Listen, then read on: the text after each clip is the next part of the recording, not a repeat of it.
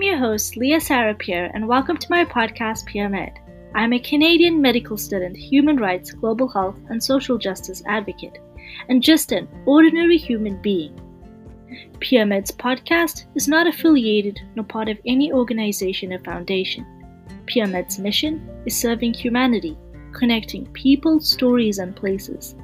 It is a platform that gives a voice to the voiceless, an ear to the helpless, and seeks to empower youth, physicians, and leaders far and wide.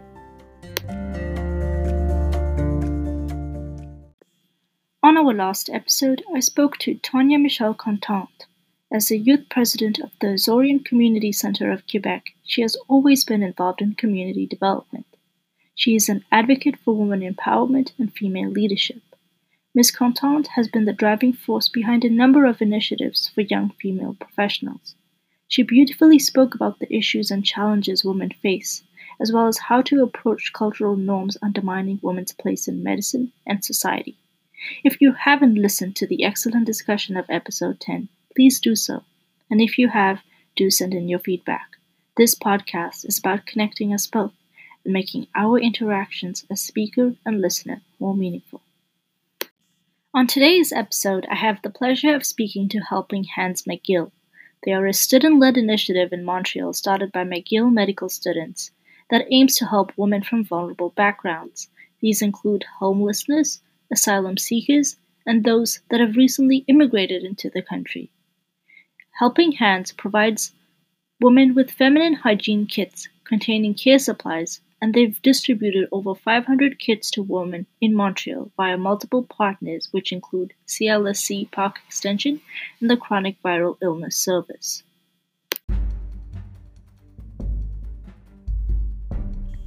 With me, I have Renuka, Nardin, and Dean, an interesting group of medical students who will be informing us about the work they've dedicated themselves to in the past couple months.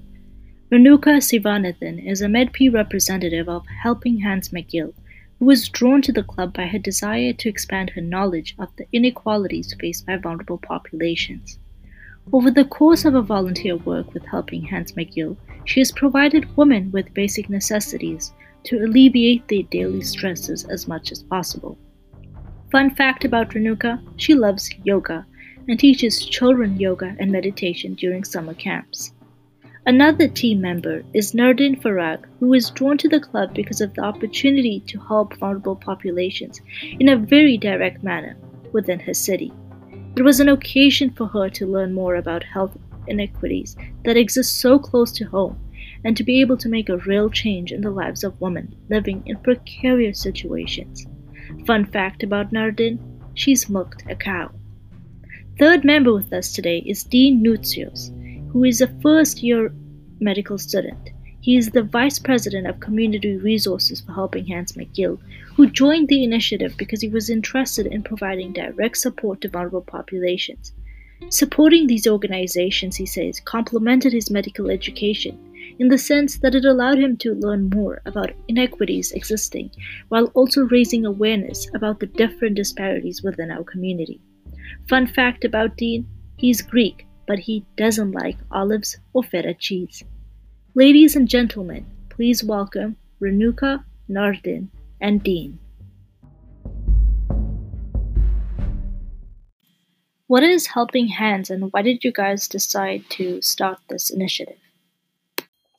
Well, we are a medical student-run club at McGill University that provides feminine hygiene kits to vulnerable populations of women within Montreal.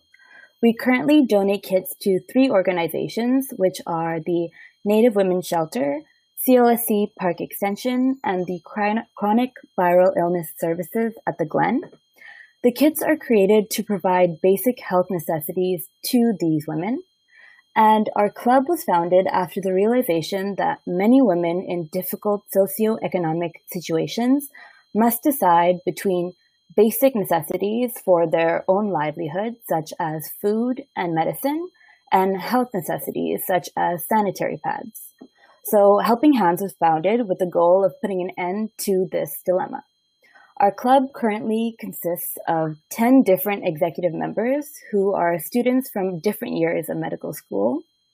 Each member brings their own skill set to this club, and it's really just a great opportunity to unite medical students and make a real change.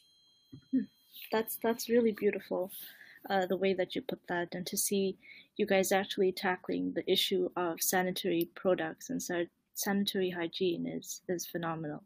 So why did you guys decide to help out these vulnerable women?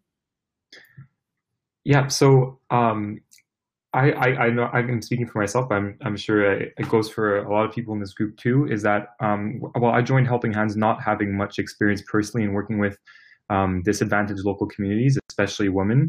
It was kind of a new opportunity for me to understand like the difficulties the specific population deals with, notably the difficulty of having to choose between sanitary items like hand soap or versus like other basic life necessities such as food for them or even their children. And these are things that we don't even realize that other decisions other people need to make every day. And it makes us realize that the small things that we may take for granted, such as even like our toothbrushes or hand soap, are foregone in communities, even right around where we live or in the neighborhood right next to us, for more other necessary items. So our organization focuses on women specifically because there's a disparity between male and female vulnerable populations, notably in the homeless as well. The classical stereotype in Canada has always been of a male homeless person, and although they constitute the majority of homeless people, women experience different types of issues which are often overlooked, making them kind of the invisible homeless population.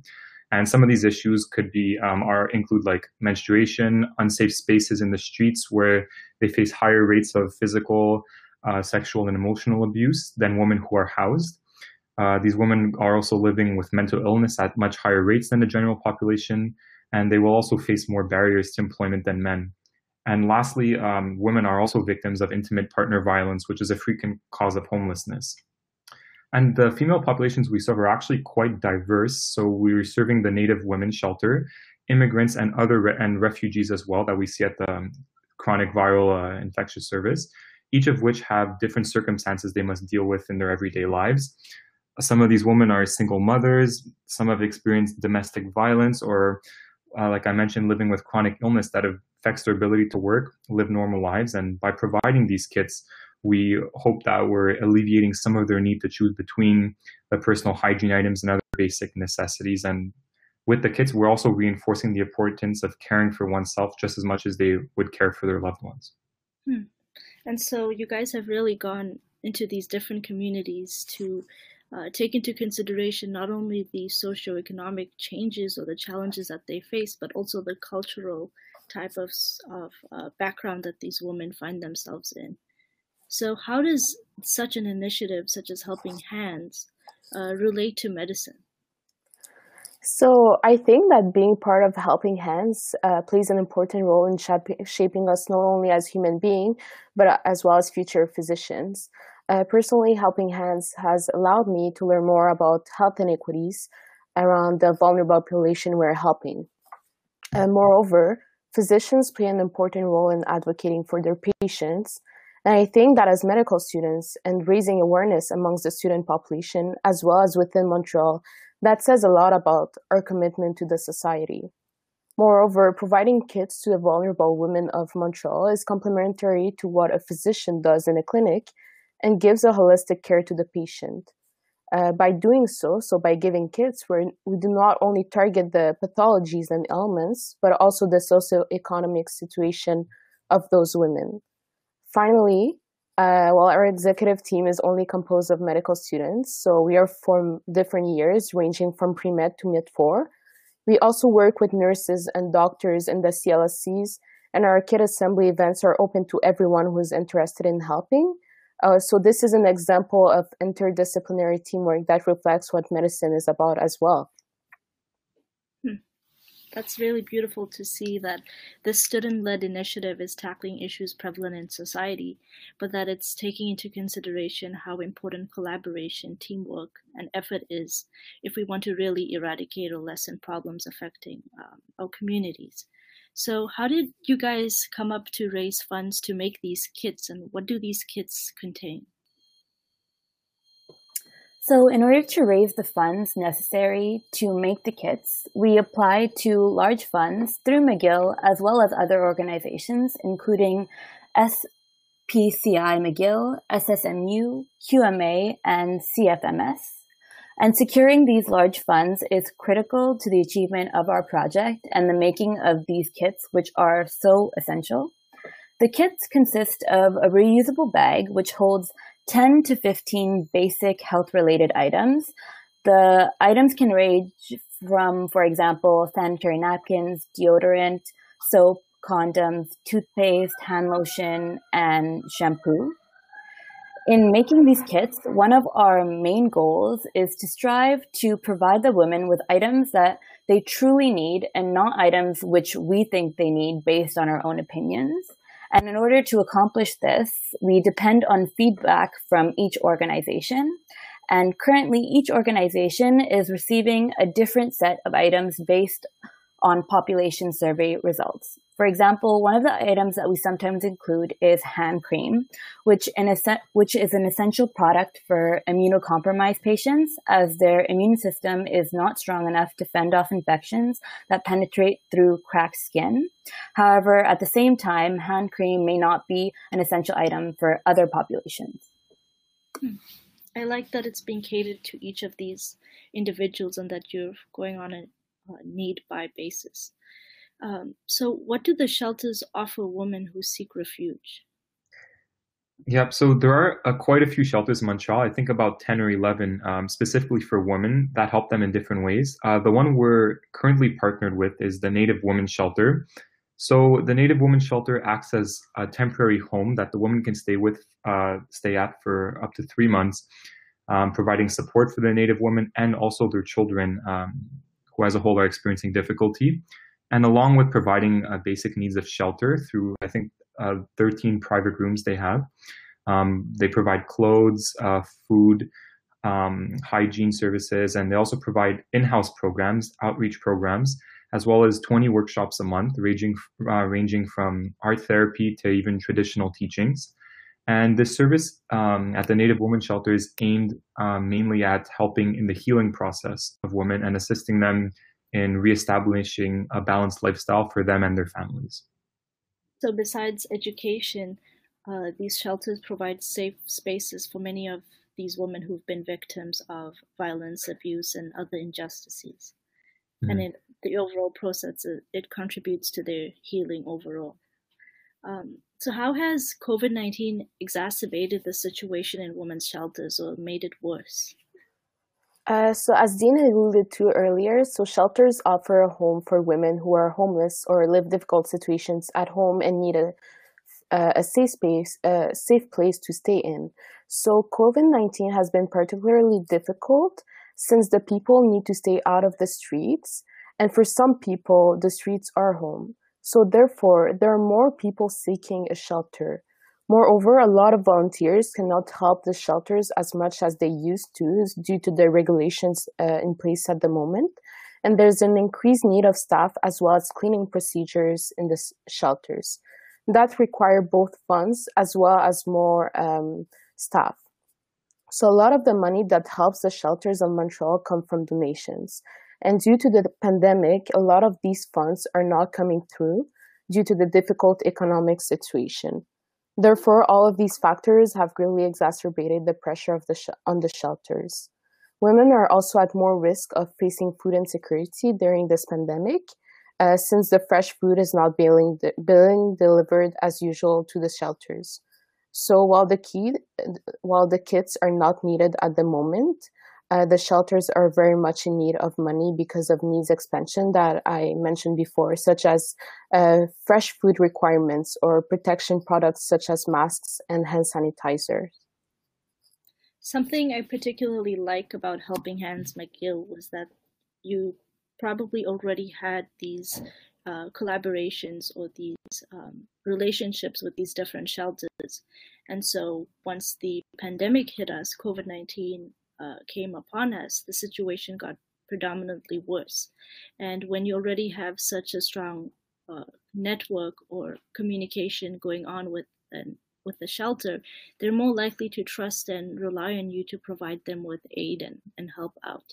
So to see how you guys have rose up to the duty to serve the shelters in Montreal, whether it be the Native Women's Shelter or shelters in Park X, I think it's really great of you for a student-led initiative to be doing so.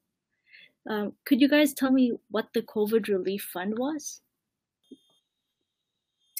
Well, as you said, with the onset of COVID-19, due to risks of contamination and transmission of the virus, our club ceased the distribution of our usual hygiene kits. However, after contacting our organizations and asking what else we could do to help, we were informed of the growing need for monetary donations in light of COVID-19. As shelters have put in place various social distancing and hygiene measures, and they're also dealing with understaffing issues as well as additional expenses of gloves, masks, and disinfectants. So of course, their costs have increased. In order to aid their financial burden, we organized the COVID Relief Fund, which was an online fundraiser through GoFundMe. In addition, we reached out to other shelters who were evidently in need of donations as well. The COVID Relief Fund has helped 4 women's shelters within Montreal, including Logifemme, Women's Centre of Montreal, the Native Women's Shelter, and La Rue de Femme.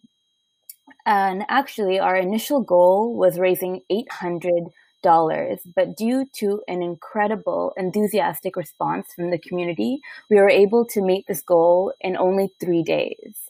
And we actually ended our campaign last week with a final count of over $8,500 in donations, which was just so far beyond our expectations.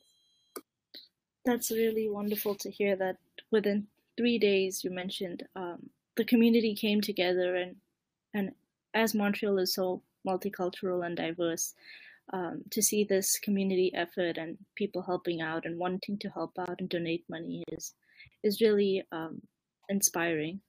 So how has this impacted, or this club had, what type of impact has it had on you? So this club, mainly it's allowed me to witness health and social inequality among the populations that live even in my own community. And during my time in this club Helping Hands, I've learned how advocacy plays a large role in the lives of these vulnerable populations, even at any level. So for example, like was mentioned before, with our COVID relief fundraiser, started with a small goal of 800 and ended up raising over 8,500 in a small amount of time, which went directly to the shelters that needed the extra monetary funding as they're understaffed and facing unprecedented demand. And this club has also taught me the vital role of the healthcare team, so the overall team within the care of a patient. And within our club, we've been working closely with social workers who act as a direct liaison between the patient and resources or services include across Montreal. So these social workers are also the ones who provide us with direct feedback on our kits so that we're continuously adapting our service to the populations we help. And in this, they provide a valuable knowledge base that medical students can learn from. Helping Hands, I would say, has also complemented my medical education at McGill, as one of the main things our curriculum emphasizes is whole person longitudinal care, primary prevention, as well as alleviation of poverty as ways to improve the overall well-being of patients. And I've come to realize the daily items we use, like the soap, toothbrushes, razors, aren't readily available for other populations to buy. And not having these can contribute to health inequities within our city. And being part of this organization also allowed me to work with other very motivated medical students in my cohort, as well as spread awareness to other medical students about our mandate. And by doing this, we can get other students participating in our kit building events, joining our executive team for upcoming years, and also spreading awareness about our fundraisers and future events. And what about Renuka and Nurdin? How has this club impacted you? Did it maybe teach you guys something you probably were unaware of, or did you guys just see how prevalent it is in Canada, Montreal, who maybe a lot of people in developing nations think is a first world country? So I think that, so personally, this club has had a great impact, and very similar to Dean, I've witnessed a lot of really the direct impact that we've had on the community. And I think that speaking for myself, I've seen a lot of, before this year, I've seen inequities, but more at the global health level, because I had the opportunity to go in other countries and witness and learn more about health inequities in other countries. And I think that what the club has taught me is how health inequities are very present everywhere, even in our own communities. And it's important to always not be judgmental and have an open ear and an open mind to everything that happens around us as well. That's beautiful. And what about you, Renuka? Well, I was drawn to this club by my own interest, I guess, to expand my own knowledge of the inequalities faced by these vulnerable populations within Montreal. And I'm glad through our social media campaign and through our GoFundMe fundraiser that we were able to spread awareness about these inequalities to other people as well. And personally, I just love having the opportunity to alleviate the daily stressors that face many of these women. And how do we help as future physicians to empower these women who've been subject to so much injustice? So there's certainly a number of things that we can do to help. So first of all, as a group of medical students, acknowledging and lending a helping hand to vulnerable women, I think that this is very empowering. And people might have prejudice over women who seek shelter or might not be aware of the situation. So by publicly supporting this population as future physicians, people take the time to listen and change their point of view.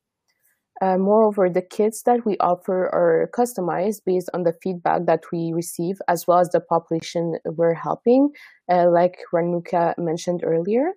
So being able to offer personalized kits says a lot about the communication that is happening between us, the healthcare centers, as well as as the women.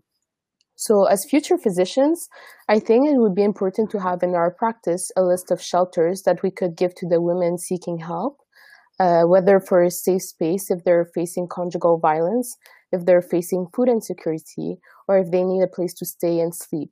It is important to keep in mind that those resources are not always readily available, especially if you don't know that they exist or do not have the means to look for them.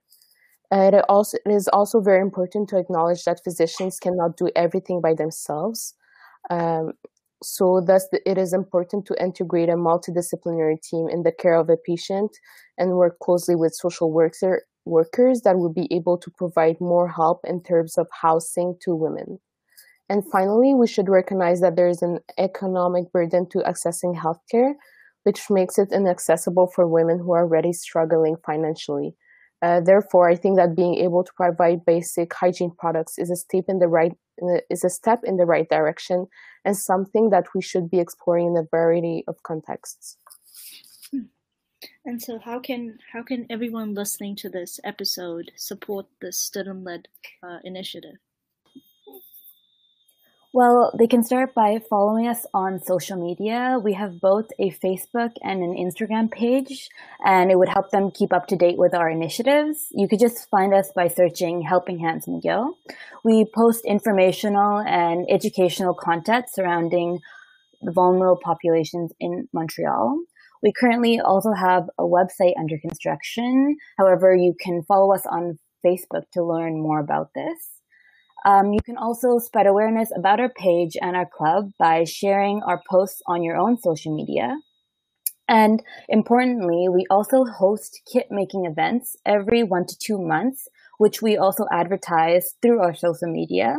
So they'd have the opportunity to donate their own time by coming in and helping us make these kits. And finally, if you're interested in donating to our club, all of our contact information can be found on our Facebook page, or you can send us an email at helpinghandsmcgill@gmail.com. And what are future goals for Helping Hands after the pandemic or once COVID-19 is over? So because of COVID-19, we had to obviously stop our operations and our kit building events, and since all our kits were in storage where we keep them at McGill, we weren't able to make kits or distribute them either. And I don't think, and shelters were not accepting kits or deliveries as well due to social distancing in the pandemic. So one of the first goals that we want to realize after this pandemic is to resume kit assembly and our distribution activities, possibly modifying distribution depending on which shelters feel they are at a higher need after this pandemic. So we're going to reach out to the shelters, assess what each of their individual needs are, and see where we can prioritize or allocate more distribution to. But ultimately, we'd like to, in the next year, secure new sources of funding so we can hopefully incorporate a new shelter for the upcoming year. Thank you so much, Renuka, Nardin, and Dean, for representing your initiative Helping Hands McGill and for speaking with me here on PeerMed. It is always enlightening to see young people giving back to society and communities here at home, and it instills hope for a better tomorrow. Women and young girls are a vulnerable group of people, and empowering them with the resources they need to stay safe first is really powerful. I applaud you all for your initiative, and I thank you once again for joining me here today. Thank you. Thank you, Leah. Thank you so much.